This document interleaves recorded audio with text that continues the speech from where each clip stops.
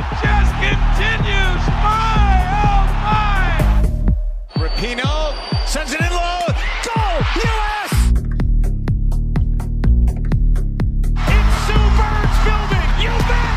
She's unconscious right now. Hammer to hinge on Crabtree. Broken up. Picked off. This game is over.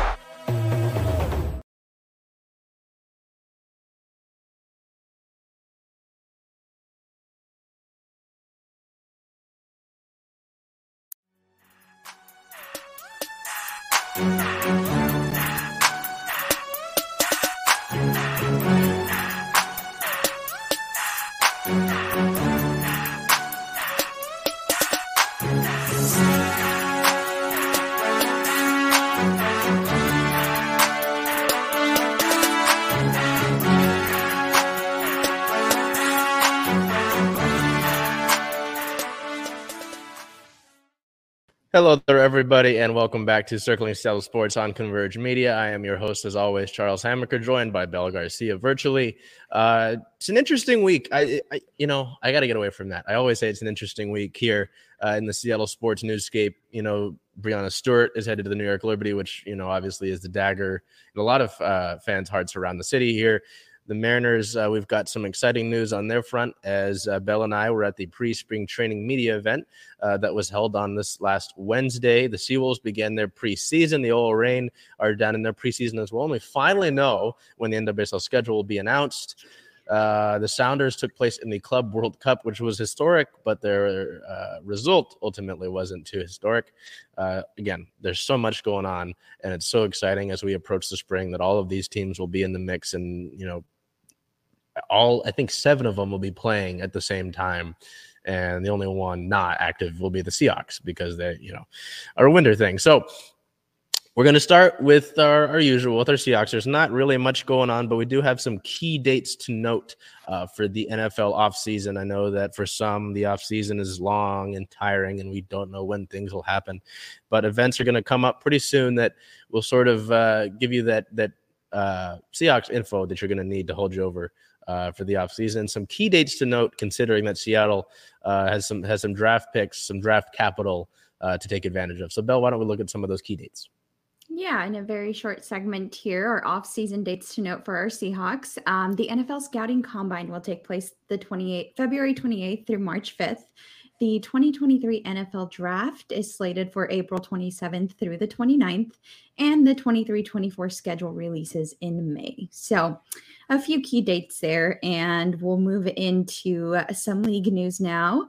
Tom Brady has retired again, and this time he says it's for good. So we'll see if that stays true, but the other note we have here kind of insinuates that this time he might actually stay retired. On another news here, the Eagles assistant coach will make history in this year's Super Bowl. Autumn Lockwood becomes the 4th woman to coach in a Super Bowl and the first Black woman to do so. So kudos to Autumn, and we hope to see many follow after you. As I stated here, more news on Tom Brady. On the 6th today, it was announced that he will be joining Fox in 2024 to start his broadcasting career. That about wraps us up, unless we have some additional comments from you, Charles. No,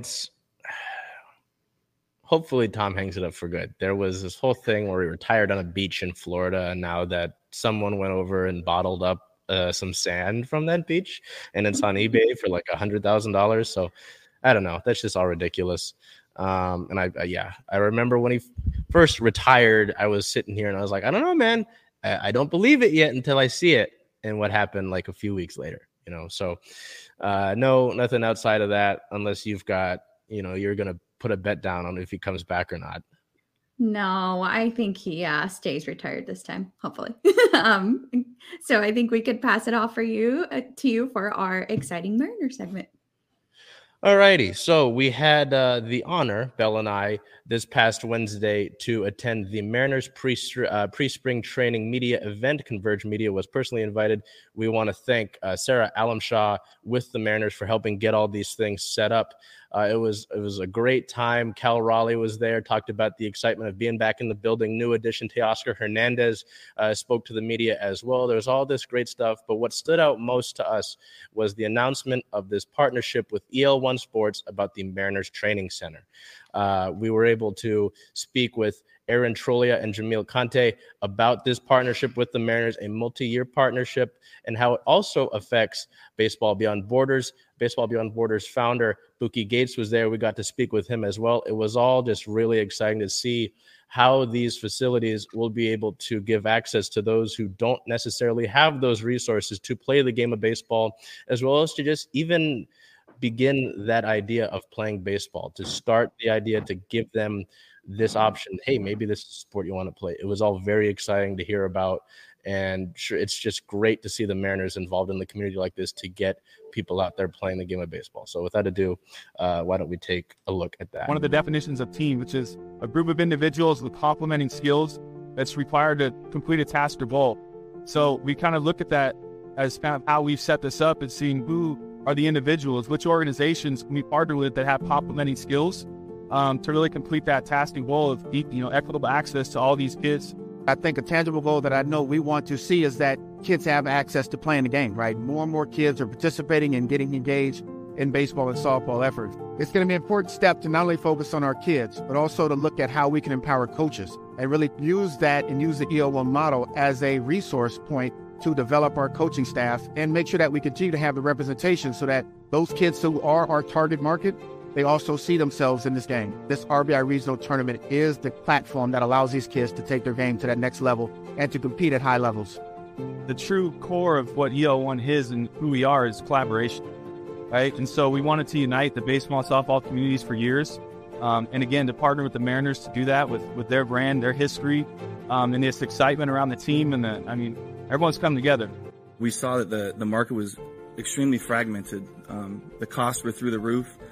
We believed that there was a more efficient and a better way to do it. We saw lots of volunteers that are well-intended and great people that lack resources, bandwidth to execute in their communities. And so we decided to build something in service to that. So we actually offer many back office services programs to really support organizations from the Little League level all the way through training facilities. So partnering with the Mariners and having 5 training centers is just the beginning. We're actually providing access through our mobile program as well. I believe we have almost 90 events scheduled throughout that 5-state region to bring baseball and the Mariners to these communities that might not have access to make it to one of these facilities. We want to bring everyone inside, metaphorically, and just from a standpoint of making sure that everyone has access and opportunities to come and be a part of the training centers. Our commitment to Baseball Beyond Borders is to work with them from the beginning. We want them to be a part of what we're doing, and that's why they're here right now. So we can do this from the start. There's no misconceptions. There's no misunderstandings. We walk through this and we're aligned, not just as EL1, but the Mariners Training Centers, the Mariners, and then with Baseball Beyond Borders. So this is the first step in the right direction that allows inclusivity in our practice to be able to really build upon our baseball and softball model within Baseball Beyond Borders and ensure that communities are centered and that they have the direct access to be able to create a sense of belonging. I think it's important that they now have a power of place that they can go be who they want to become. And this partnership, this collaboration, this team effort that I think EL1, Seattle Mariners, and Baseball Beyond Borders is moving towards is going to be a catalyst to help really increase baseball and softball access here in our region.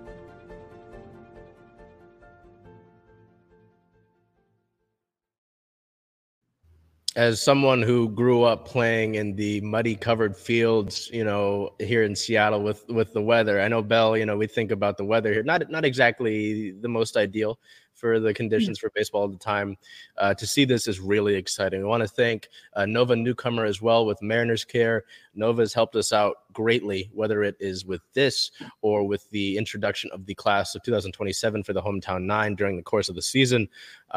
This is all just really cool to see this partnership. And with Buki, it was great to hear the words first step, right? Because it's obvious that the Mariners have greater plans for the continued commitment to the youth in this community and the growth of the game of baseball. What excited you most about all of that?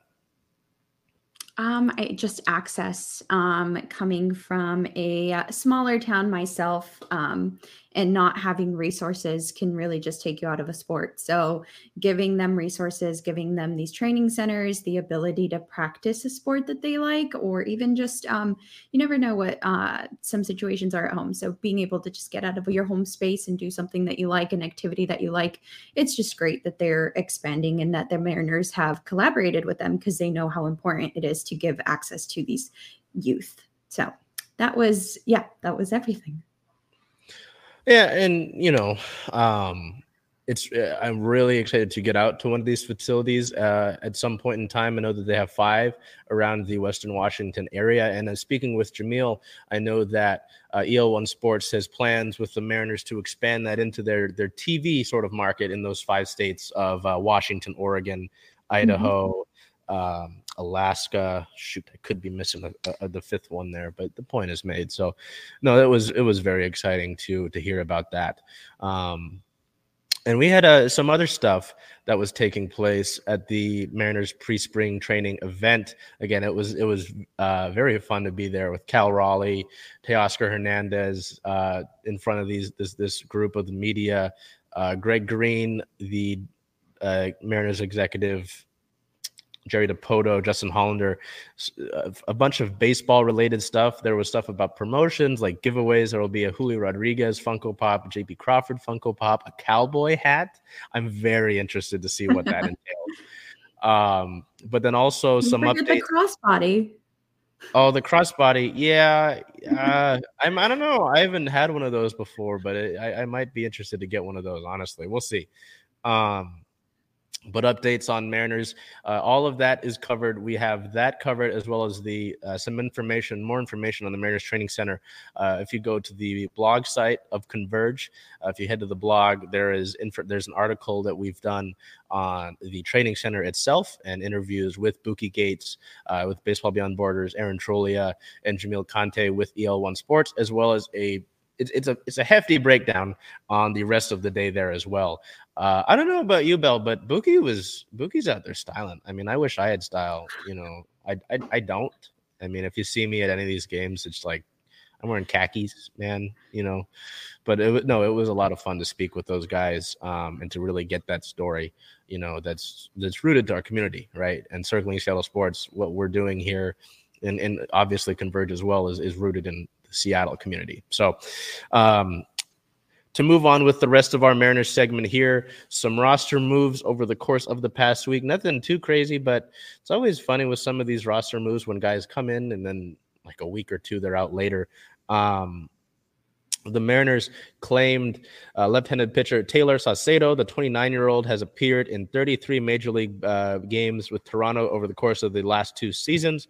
A 0-0 record with a 5.4 ERA, 17 earned runs over 28.1 innings pitched with 11 walks and 19 Ks. He was claimed off of waivers by the Mets from Toronto on the 9th of November last year, and then DFA'd by the Mets on January 24th. He's also a local product, so he's from around the area here. As a corresponding move to this, the team designated right-handed pitcher J.B. Bukauskas for assignment. So Bukauskas spent a few weeks here, but he was, over the past week, outrighted to AAA Tacoma and will be a non-roster invitation for spring training. Speaking about those non-roster invitations for spring training, this is always the fun part because you never know if any of these guys will make the roster. Usually not. Usually it's to see some of these younger guys that are exciting that we'll get into, see what kind of where they're at spring training. They likely, won't make the opening day roster, but maybe we see them over the course of the regular season. So we'll go into the 32 before Bukauskas was added, 32 non-roster invitation players for spring training, starting with pitchers, Nick Margevicius, Tommy Malone, Justice Sheffield, Blake Wyman, Taylor Dollard, Emerson Hancock, Travis Kuhn, Darren McCacken, Bryce Miller, Riley O'Brien, Jose Rodriguez, Ryder Ryan, Casey Sadler, Taylor Williams, and Brian Wu. So there's some interesting names there. in the pitchers specifically, I haven't even gotten to the rest of the position groups, right? Something that a lot of Mariner fans have been interested about is whether one of those pitchers like Dollard, Hancock, or Miller may crack the starting rotation by the time we hit opening day. This would obviously mean a move regarding Marco Gonzalez. I know that during that meeting that we were at on Wednesday that we've been talking about, right? Said that Gonzalez and Chris Flexen are kind of battling out that fifth roster spot, and they would not go to a 6-man rotation again. Justin Hollander joked to not say that around the guys, to not incite a riot. But it's very interesting to see if one of those guys will crack the rotation in a similar way to last year, where Matt Brash was able to crack the opening day rotation, later moving into the bullpen. But I don't know. I'm very interested. Hancock's a highly regarded prospect. Bryce Miller's been gaining a lot of attention over this offseason. Taylor Williams, even a guy that spent the end of the year in AAA Tacoma after joining the team. Williams has also got a funny story. He was involved in the one of the few trades the Mariners have made with the Padres over the course of the last 2 years. And so the Mariners sent Williams down to San Diego, and he's ended up back in Seattle. So it's I don't know, kind of funny to note that. But yes, it's very interesting to see if one of those three pitchers might crack the roster by the time we've gone through spring training. So with that, we'll go to catchers here. This is the position group I'm the most excited for. And for one guy that's on the screen right now. So the catchers list is obviously Jake Anchia, Harry Ford, Jacob Nottingham, Brian O'Keefe, and Matt Scheffler. Now, Harry Ford, not to be mistaken for Harrison Ford, I think I've told Bell this before, but immediately when he was drafted by the Mariners, I noticed something interesting about Harry.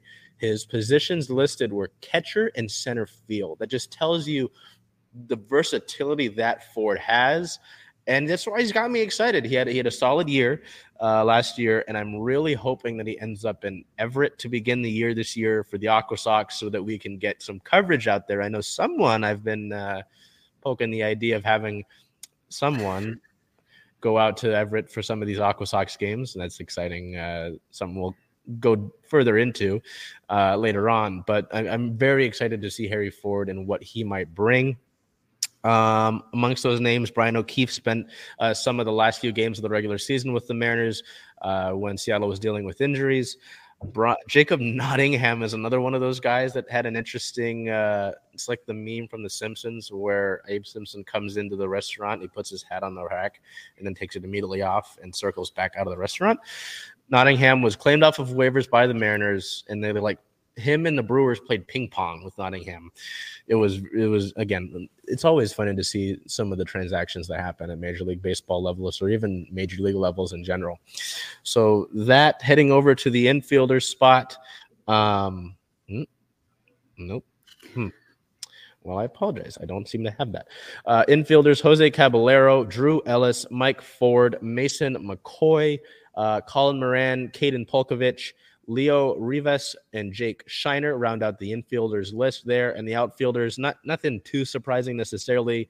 Zach DeLoach, Jack Larson, Robert Perez, and Alberto Rodriguez, who is actually removed from the 40-man roster just a month ago. So, again, all of these guys, a lot of this is minor leaguers. Some of these guys are veterans that are looking to crack the roster, guys that the Mariners might be kicking the tires on. Spring training's fun, man. You know, again, I joke about playing center field from Drew Fogarty and, you know, hearing that at the ballpark every single day. It gets you excited. I'm excited to be back. You know, I know Bell's excited. You know, We're waiting on a few schedules so that we can divvy out where our coverage will be.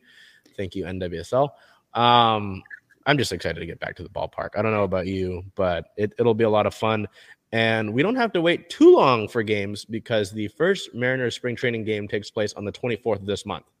So just get to the end of the month.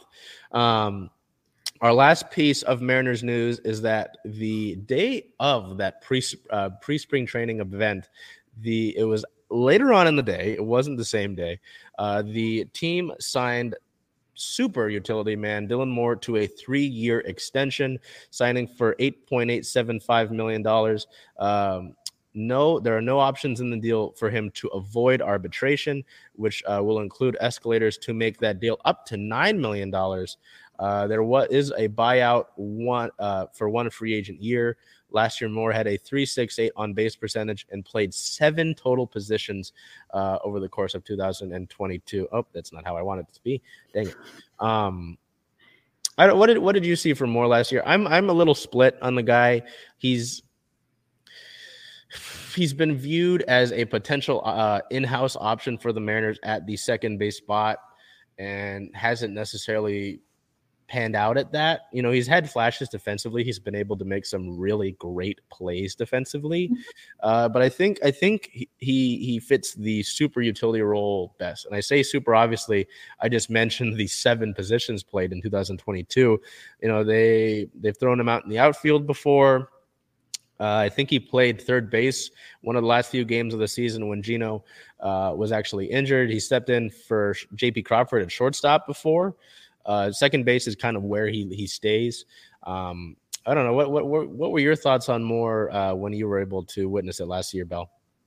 I think I just need, and this might come from like the whole team, but I just need some more consistent offense. Trying to just think back to last season, and I don't think that there were super huge moments where Dylan Moore, it was like kind of inconsistent when he was at bat. So yeah, that's it. I need some consistent offense from this guy, from these guys. I'm sorry.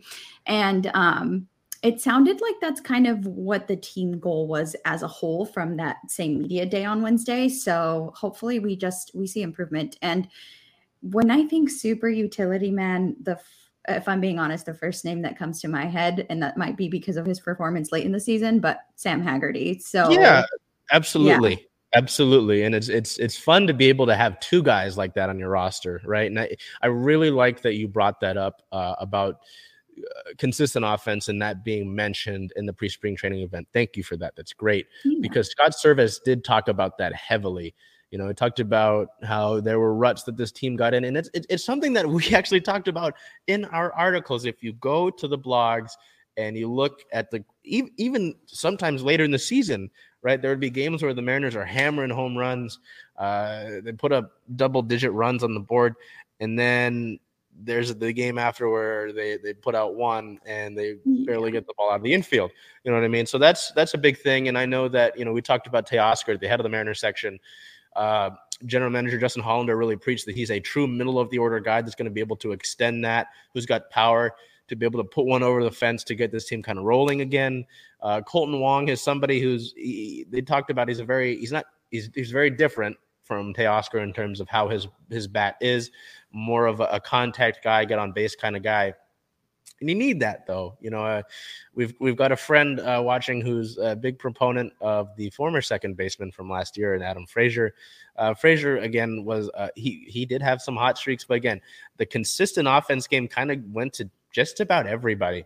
Ty France, who I'm a big fan of at first base, and Ty France still deserves more love. He dealt with some injury stuff, and he was inconsistent here and there. A lot of the main majority of this team, like you said, there was no one you can really look at and say he was consistent the whole year, right? So I think it's great to bring that back up. Before we switch gears to our Storm segment that's got mixed feelings, do you have anything else that you'd like to leave on from whether that's the meeting or anything to note as we approach spring training is approaching here? It's like the meme that I'll post during Mariners games where the Mariner Moose is in the rear view mirror and it says objects are closer than they appear. Do you have anything to leave off on? I just want to thank the Mariners organization and our Converge team who was out there on Media Day on Wednesday. You, of course, myself, Matthew, and Liv just really helped make it possible. And, of course, the EL1 guys, Aaron and Jamil and Bookie from BBB for taking time to speak with us and just make the day overall great. I would echo that sentiment. I mean, just to talk to Aaron and Jamil, that was really fun to learn more about that. 2 local guys. Aaron is actually a former Mariners prospect, Buki, I've been meaning to meet Buki. I haven't been able to do so until then. So it was great to speak with him, hoping that we can work on some more stuff going forward.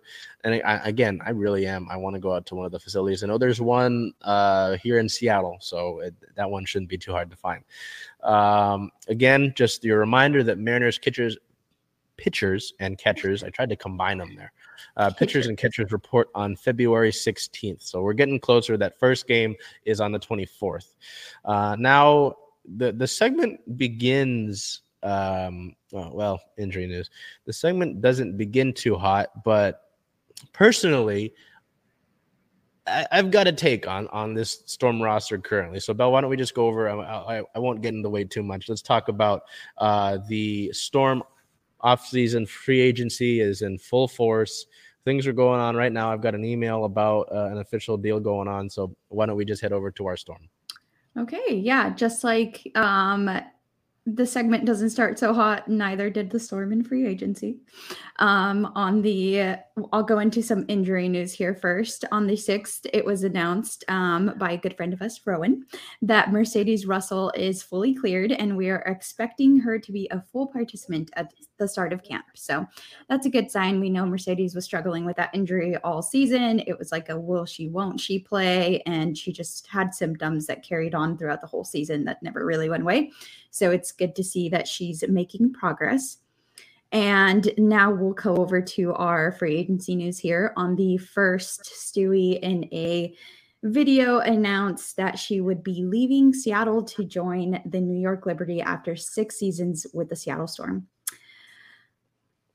I'm at a loss for words. Did you hope that she had done it in a different way? What did you think about the process of which she announced?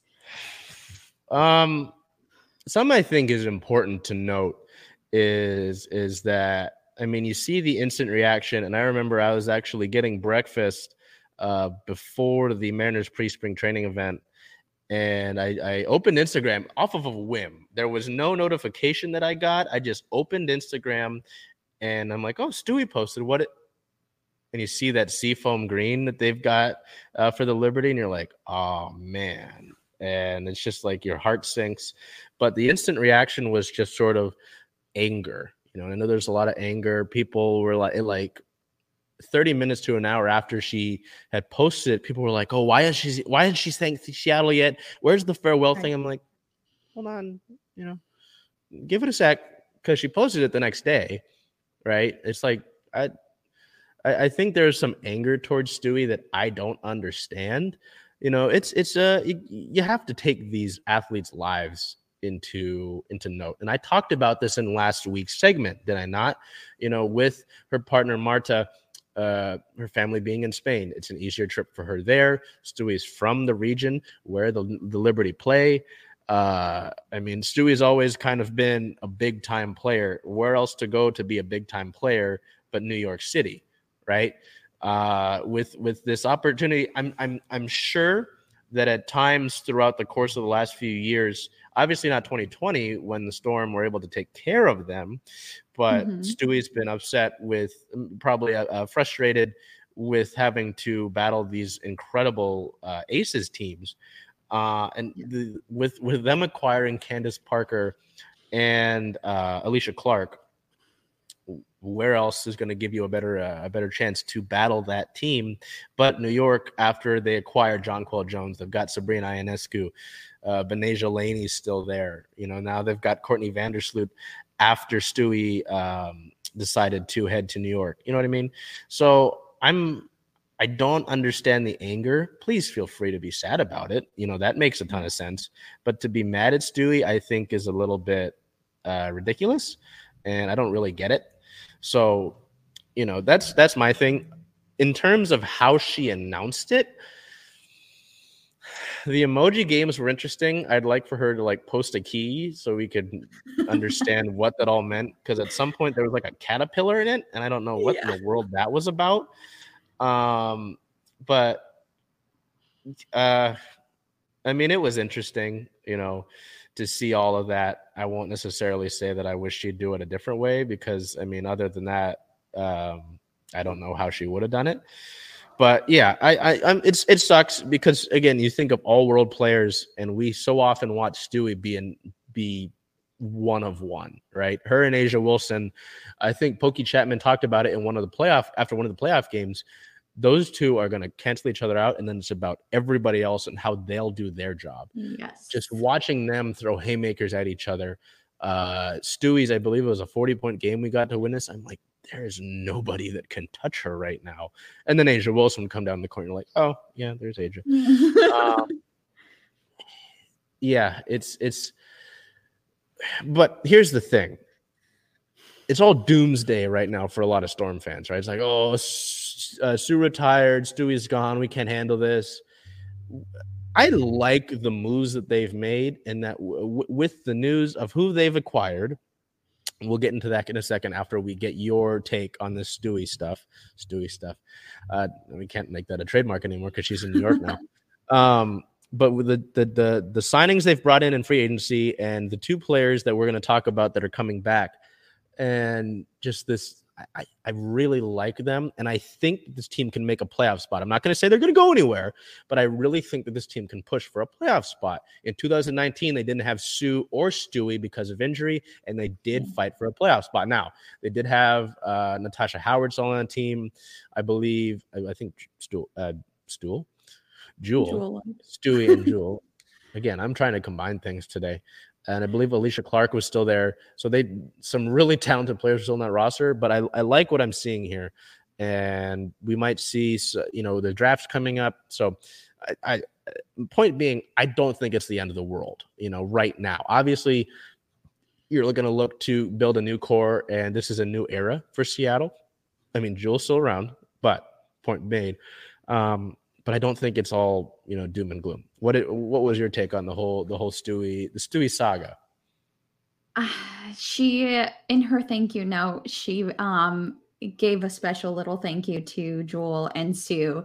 And part of me just wondered if she had made the move last year, had Sue retired then, just because it felt like a lot of her tie to staying with the Storm also kind of tied into Sue Bird. Of course, she's been a mentor to her, and Stewie got emotional several times last season, speaking about it being Sue Bird's last year. So just kind of wondered if that factored in. But I mean, she gave us 6 seasons. What more can we ask for? She won 2 championships with the team. And yeah, I don't think you can be angry, but definitely sad. Yeah. And that's what, I mean, look at Stewie's Wikipedia page and the accolades tab. I mean, her and Sue, the other interesting thing, you bring up the note, she said, this isn't goodbye. This is just, is like a temporary goodbye. Isn't forever. She said it's for now. So I'm return at some point. Who knows? But yeah, I think when we talked about it last year, actually, with Stewie visiting New York, he kind of figured that with Sue coming back for the 1 year, it was like, all right, let's ride for this last year. No Russell Wilson analogy there. And see what we can do, right? And there were people that were upset with the general manager, Talisa Ray. Why didn't you bring back Jordan Canada? You didn't have any rookies last year. You have to understand how this was like clear out the biggest example of pushing for a ring I've ever seen, right? Yes. With Beyond January, none of your rookies staying on. Bringing in Tina Charles, you had Ezi Magbagor was having a career year on pace for like a Most Improved Player of the Year award. You bring Tina in because you thought she gave you the best chance to win. So yeah, I don't understand being mad at Stewie. I think that's ridiculous. I get being upset and sad about it, but to be mad at her is no, I wouldn't take any of that. But now it was very much like, okay, what does Seattle do now? What are we doing? Because they were reportedly in on Stewie's now teammate, and then we found out that there was some more like, it was like you take the dagger and you put it in there and you twist it with this news. So why don't we hear about that?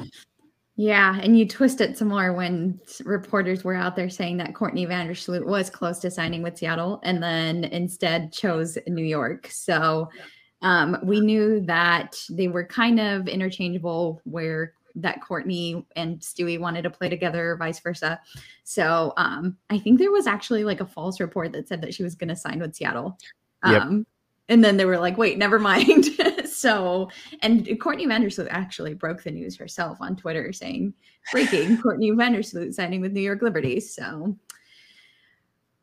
I mean, at that point, did you feel like there was no hope, or did you look forward to what the Storm front office could do moving forward? I had small hope that she might join here, you know, because I know that New York now has to play the cap space game and deal with some of their current contracts to make all that money work. I had small hope, but I kind of figured, you know, when we heard the news that they were like a package deal, I was like, nah, she's going to New York. You know, there was a small part of me that was like, oh, maybe, but no.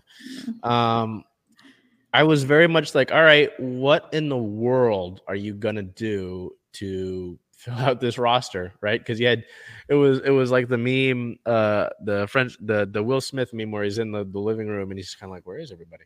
Yeah. Or even the Vincent Vega meme where he's looking around. You know, it was Jewel and Ezzy under Jewel and I think technically Sadie's, because Ezzy was a restricted free agent. And then these moves that we're about to get into happened, and I felt a little bit better. You know, and that's why I said what I did. So why don't we look at some of these players that Seattle has brought in to move into the post-Breanna Stewart, post-Sue Bird era. On the 3rd, the team signed guard Kia Nurse to a 2-year deal. Nurse enters her 6th year in the WNBA in 2023 after being drafted number 10 overall by New York in 2018. She spent her first 3 seasons with the Liberty before being traded to Phoenix in 21 and has averaged 11 points per game, 2 assists, 2.8 rebounds, and 0.6 steals per game in 121 games overall in 4 seasons. Nurse, who played collegiately at UConn, where she helped the Huskies to back-to-back championships in 2015 and 2016, had a breakout season in 2019, averaging 13.7 points, 2.3 assists, and 0.7 steals per game, all career highs. She was voted as a starter to the 2019 WNBA All-Star Game, becoming just the 3rd Canadian to play in the All-Star Game. The team also signed guard Sammy Whitcomb to a 2-year deal. Whitcomb makes her return to the Storm after beginning her WNBA career with Seattle in 2017 and winning championships with the team in 18 and 2020. She was traded to the New York Liberty prior to the start of the 21 season, playing 2 seasons in New York. Whitcomb, a standout player at the University of Washington from 2007 to 2010, originally signed with the Storm as a free agent after earning a pair of MVP honors and team championships with the Rockingham Flames of the Australian State Basketball League in 2015 and 2016. She's a career 36.7 3-point shooter, has averaged 6.7 points, 1.8 assists, 0.8 steals, and 2.3 rebounds per game over 6 seasons in the league. She has made 154 three-pointers in 115 games in 4 years with Seattle, ranking 6th on the Storm's all-time list and 5th with a 35.1% three-point percentage. The team is also expected to sign Arella Guirantes and expected to sign Kayla Charles. I'll pause there before moving on so that we could talk about our new additions. Before I get to the news about Nurse and Whitcomb, the email that I got as we were getting through the show here, or getting ready to start, was that the Storm made the signing of Guirantes official. So that move has been announced by the Storm. You know, Charles has not been officially announced yet. Their agencies announced them prior. So if the agencies are doing it, it's usually pretty solid, but we wanted to get it officially from the team before I gave you false information. So Guirantes is a 2nd-round pick by Los Angeles in the 2021 draft out of Rutgers, appearing in 25 games in her rookie season. Has spent the book on Guirantes really is that she's had great international games. She's playing right now in Hungary, averaging 15.4 points per game, 8 rebounds, 5 assists, and 1.6 steals per game in EuroLeague play. She scored 20-plus points in her last 3 games, and including a pair of 20-plus point, 16-plus rebound double-doubles. The book has kind of been that she hasn't gotten a fair shot yet in the WNBA. Okay. And I'm not comparing, but that was kind of what we heard with Gabby Williams. So the theme that I've got, and Jeff Brown with his at on Twitter is WNBA Storm Chaser, I believe it is. I think you've met Jeff at some of these games, is that these are diamonds in the rough. Now we look at Kia Nurse. Kia Nurse has been a great guard in the WNBA, some solid work in Team Canada. I know that Noelle Quinn has worked with her in Team Canada. That injury, obviously unfortunate to wipe out her 2022 season. Sammy Whitcomb, hey, I've got my Husky hockey jacket on right now, so I always love seeing my Huskies around. Sammy is awesome. She actually liked our tweets about the signing on Twitter, so thank you for that, Sammy. But no, to bring Sammy back is awesome. You know, to lose members of that 2020 team like Sammy, like Alicia Clark, it sucked. You know, but it was kind of a new retooling for the team. So it's great to have Sammy back. You know, someone who went to the University of Washington. Everybody seems to think she's Australian. She was actually born in the States and spent time in Australia. And I believe her partner is Australian as well. But no, just to have another shooter like that, I know something that I could be forgetting, but we were looking for some consistent shooting from Seattle as well throughout the course of the season. There were times where this team got hot, you know, from three, and other times they couldn't buy a three-pointer at the concession stand. You know what I mean? So great to have Sammy.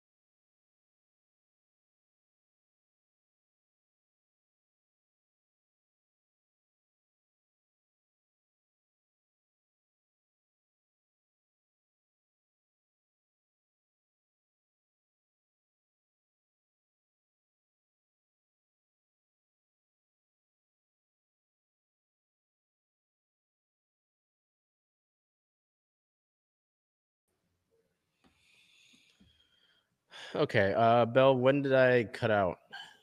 You were talking about Sammy and UW. Okay, yeah, it's great to have Huskies as always. You know, back here in the city, but it's very interesting with the signing of Garantes to see what this team is at right now, right? Because there's no Stewie. Jewel is back, Ezzy's back, but with this largely new roster, it's going to be a lot of new faces, right? You've got chances to prove to the W why you deserve to be here, right? With Garantes, even with Charles. I know that hasn't been announced fully yet, but looking at her, she had a pretty solid 2021 season with Connecticut. 2022 only played 2 minutes in one game over the course of the season.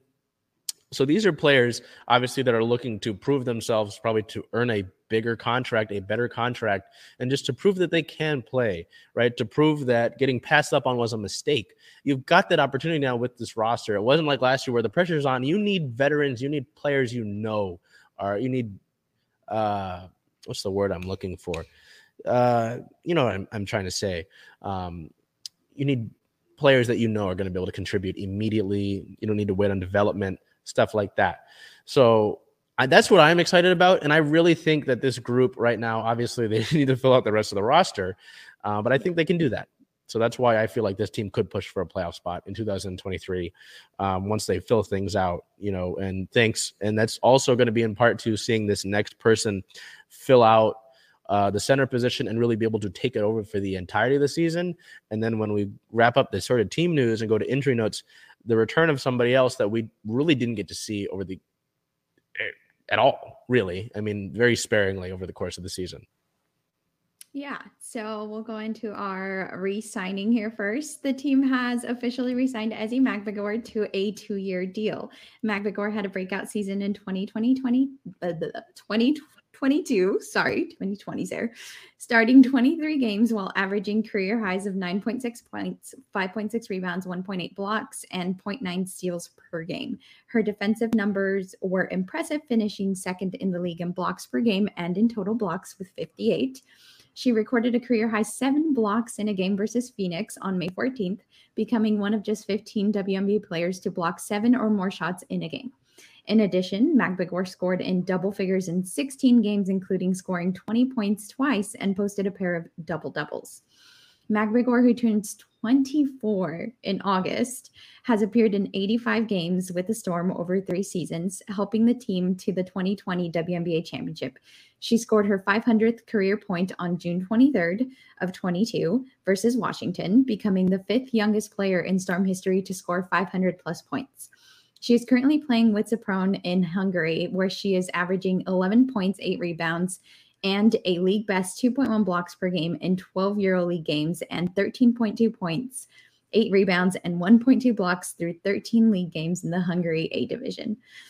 I am thrilled to have Ezi back. I know that for when Tina first came to the team, it was like back and forth, like, is Ezi going to get benched? Are we going to see them both on the floor? How is that going to work? I don't want to say that bringing Tina in might have stunted Ezi for some of the I'm going to say it. I fully think it did. I mean, think about what we were looking at, right? And I understand bringing in Tina, and I wanted to bring in Tina, right? It was like my key in the off season when we looked at it last year, right? But I mean, you can say that you don't. That's okay.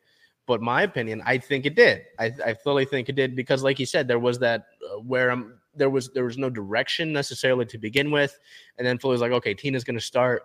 As Ezi was really flourishing and hitting a groove, it's like, all right, I'm the starter. I'm this. I'm great defensively, and then my minutes are way down.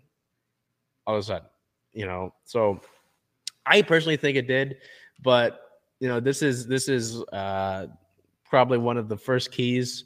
Even when you were going to have, if you were going to have Stewie, was getting Ezi back. And I'm really glad to have that because, again, like you mentioned, I think you said it with some emphasis, Ezi's 24, right? So I think it did, but in terms of sending the growth there, this kind of derailing the train on the tracks. Yeah. But this is like one of the no-brainer sort of moves to me. Yeah, I'm thrilled. Like I said, I'm thrilled to have her back. I don't think that obviously in any position when you're taken out of the starter position and getting more minutes, it's going to affect you quite a bit. So seeing her back and reclaiming her position, it's great news for us, especially with our league notes here. On the 31st, we lost somebody else from our 2022 season. Steph Talbot has decided to sign with the LA Sparks. So that ends her career here with the Seattle Storm. But we're looking forward to seeing what, like you mentioned, our roster is still a little slim. So looking forward to seeing what other moves the Seattle Storm had. So with that, because of our timing, Bell will be signing off now. So appreciate Bell chiming in on, the Mariners pre-spring training event, the training center, and obviously a hefty amount of Storm news here, beginning not so nice.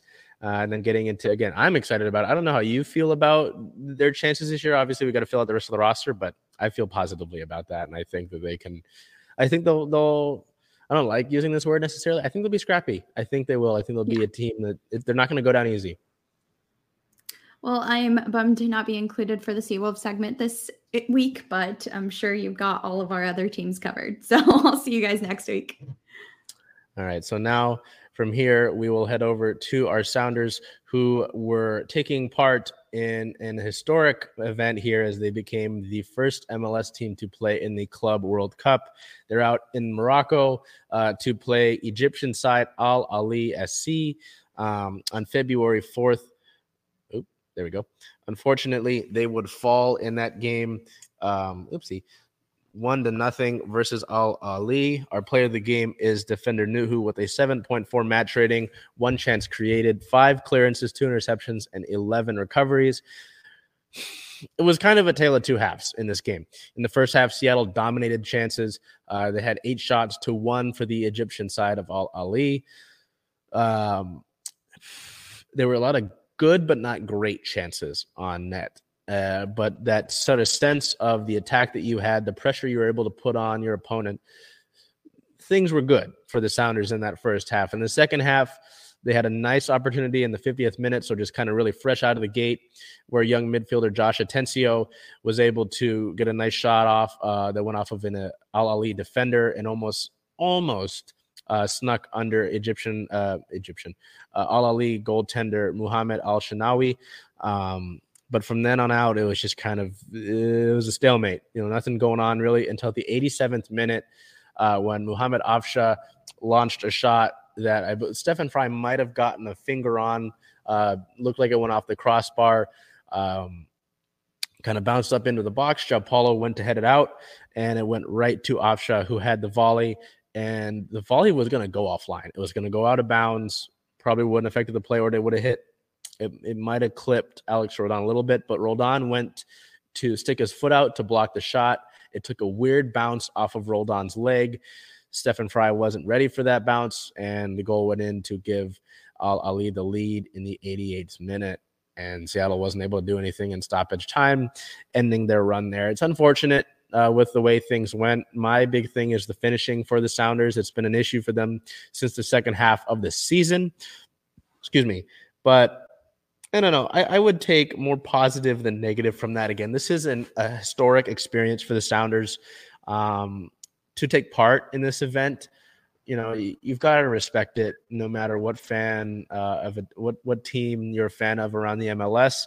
And you could have argued, maybe with a little bit of more preseason, because again, this team's coming in on short preseason, short training, that they maybe could have been better and more clinical and beat this Egyptian side, and they could be playing Real Madrid in a few days, but that's not the case. But again, it's not, I wouldn't be mad at this at all. Be sad about it, sure, but considering that you were that close, again, 87th minute, but I wouldn't be mad about it. I think that's silly. So this was a topic last week, and it's the same photo, but we do have more of an update on João Paulo. So on the first, we found out that João Paulo would feature in Seattle's match in the Club World Cup. It's just the number of minutes that will fluctuate for him. He came in the second half as a substitute for Seattle, and it was good to see that. The other news that we got on the day of the match was that Obed Vargas would not play against Al Ahly. So hoping that the injury news related to Vargas is not serious, not something long-term that we'll have to worry about. Looking ahead for our Sounders, they will play a preseason friendly against Louisville City FC. That is to be determined, the time and the place. It's a preseason match for Seattle before this. It should be their last one before they open the MLS regular season.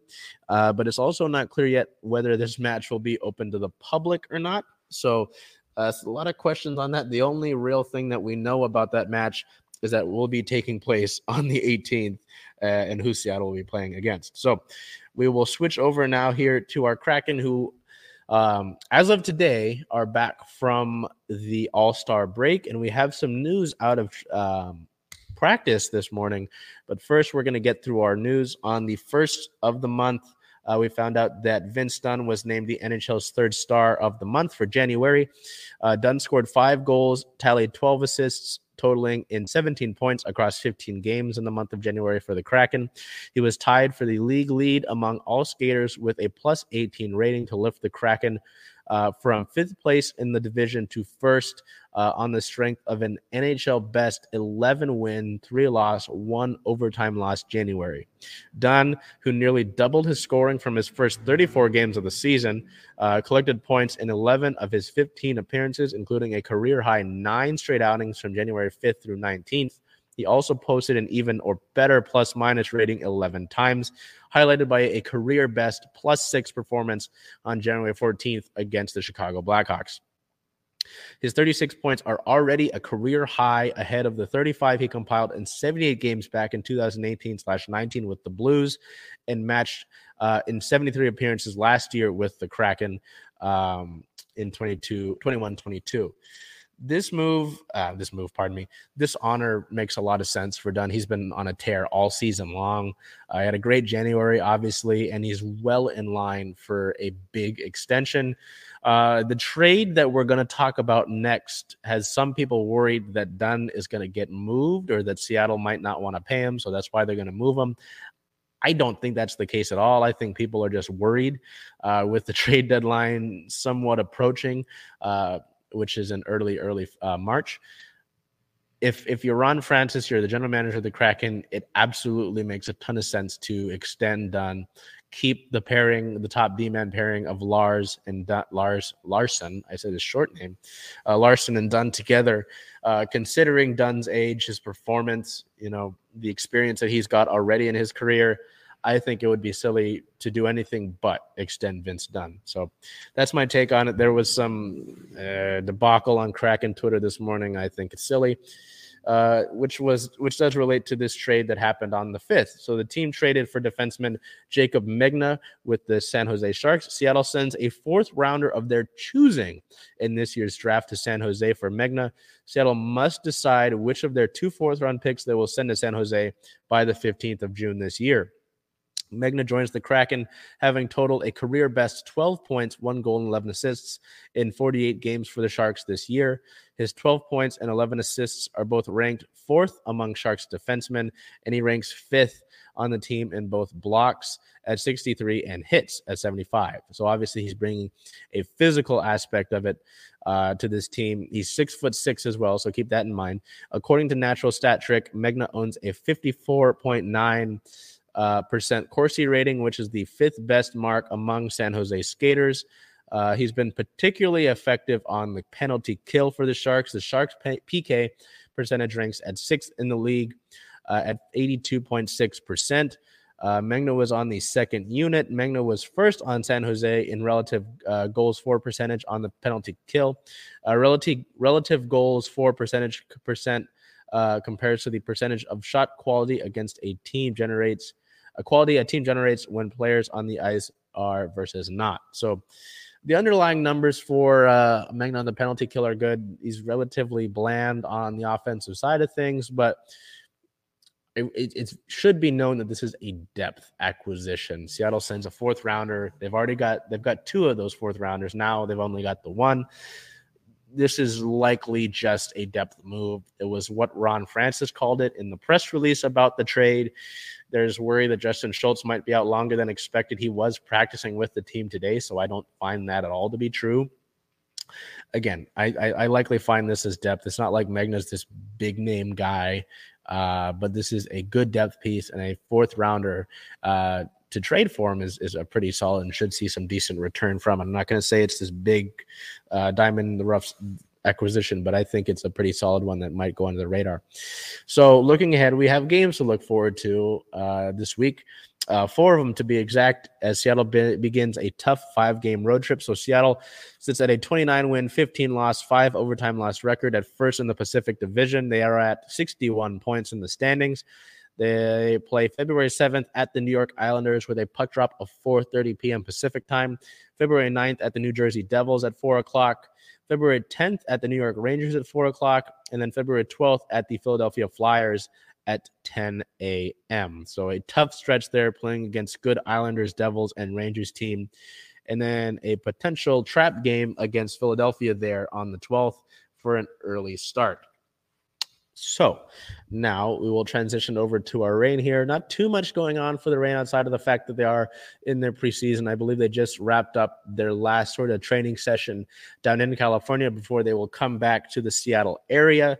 But 7 of those players total were named to their respective national teams for the She Believes Cup that is approaching this year. So, oops.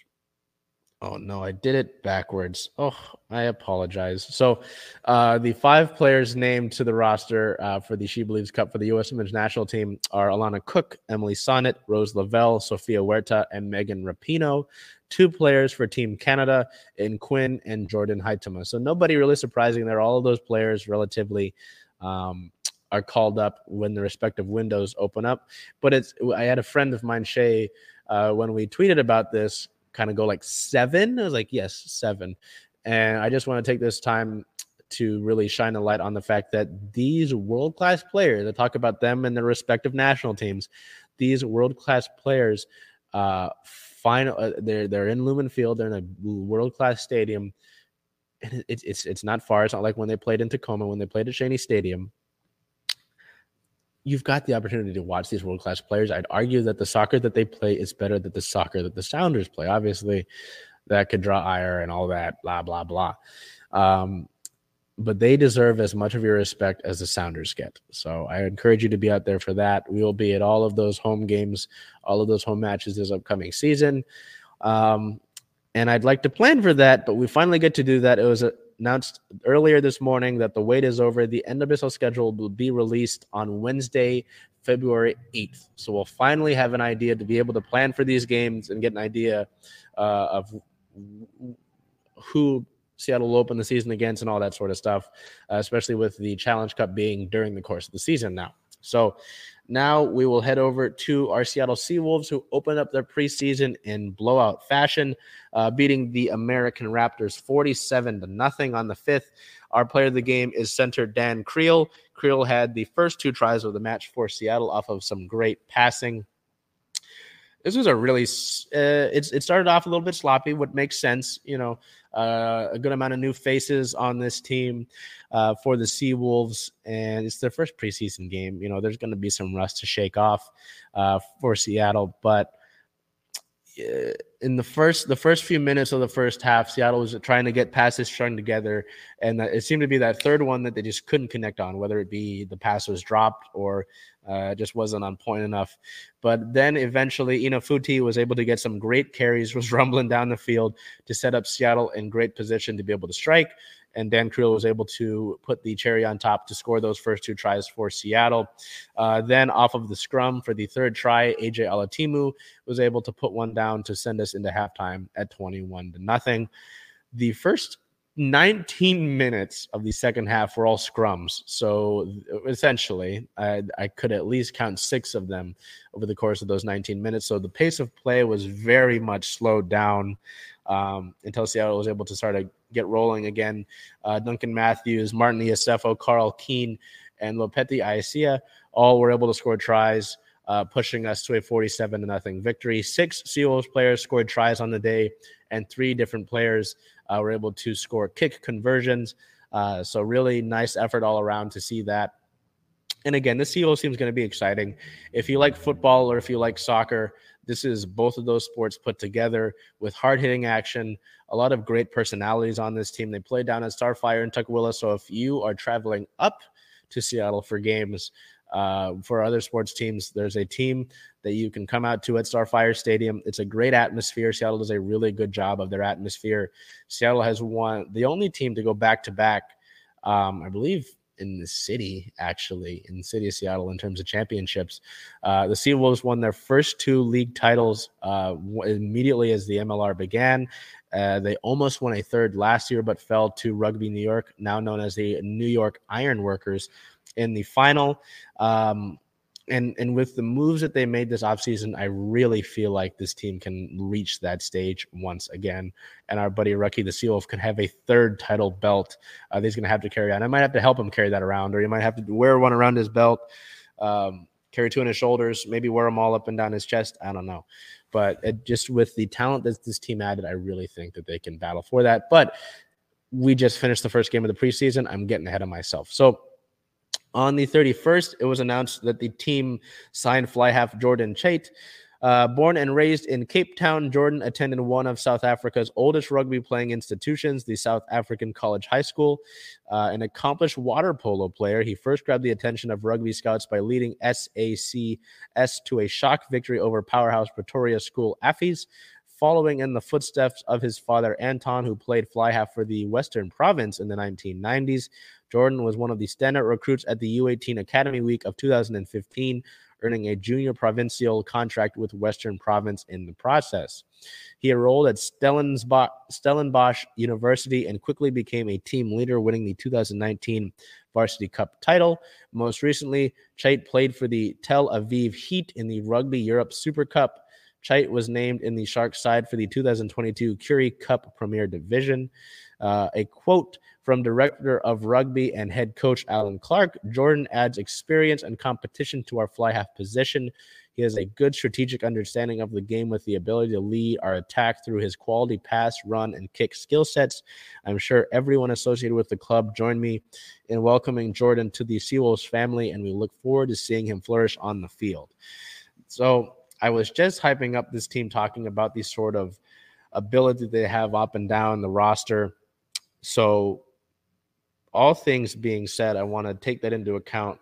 There's a lot of young players as well, a lot of young talent that's on this team in terms, as well as veteran players who've got that experience. And I just think that's a great sort of combination for this team looking to win their third MLR title. So that's all I'll say about that. I'll stop gassing this team up now. Their next match is on Wednesday as they'll wrap up their preseason schedule. February 8th versus Seattle Rugby Club. That is at 7:30 p.m. Pacific time. Again, February 8th, which is Wednesday, 7:30. That is at Starfire Stadium at Tukwila. I hope to see some of you out there. If I do, our buddy Rucky the Seawolf gave me a few stickers to pass out to those that I see. So again, please feel free to come by and say hello. We'll now head over. I would stop by our Seattle Sea Dragons section, but they've just continued to be in the XFL Hub, continue to be in training camp. They do start their season in 2 weeks, so I'm hoping that we'll get some news related there. We'll get some roster decisions and such going on. But at the current point in time, there's nothing really to report on our Sea Dragons. They just continue to be at the XFL Hub in Texas and continuing to train. We'll head to Star of the Week. I went with Vince Dunn. I just thought that his performance over the month of January was stellar, as you can see him in this photo at the Kraken Super Skill Showcase shot by Liv Lyons. Dunn's been an incredible player for this team on that top defenseman pairing. Him and Adam Larson have done excellent work for Seattle at that top D pairing spot and really have been the best two defensemen on this team, hands down. And again, it really it makes the most sense for him to get a decent sized contract extension from this organization. I think anything else is a little bit bizarre and a failure in a lot of ways. So that taken into consideration, Bell picked Ezi Magbagor for her Star of the Week. It makes a lot of sense for her to pick Ezi. I understand it. To get Ezi back, to bring her back on a 2-year deal, to get her a pretty substantial pay raise since Stewie will not be joining this team again. To see the potential that Ezi has, to see her really flourish in that starting role last year gives you hope to what you'll see this year. Again, Ezi should be the starting center for the Storm this entire season, unless something happens, knock on wood. So that's where I imagine Bell would go with that. If not, Bell, I apologize. That'll wrap us up for technically the first week of February. Until we see you next week. Our Seahawks, again, I know they had some Pro Bowl stuff, but it's nothing really substantial to report. The Mariners inch closer and closer to spring training every single day. The Storm continue throughout free agency. They will need to continue to build that roster. The Sounders will continue to gear up through their preseason and are going to look to finalize. I hope we get some news about that 18th friendly. The Kraken will have 4 games to play over the course of the next week, so we'll get Kraken hockey back. The Reign are kind of getting closer to their preseason. We'll finally get some schedule announcements up here quickly. The Seals continue their preseason. All in all, things are getting underway. So excited to see that. Until we see you next week, take care of yourself, be well, and do whatever you can to make today a great day.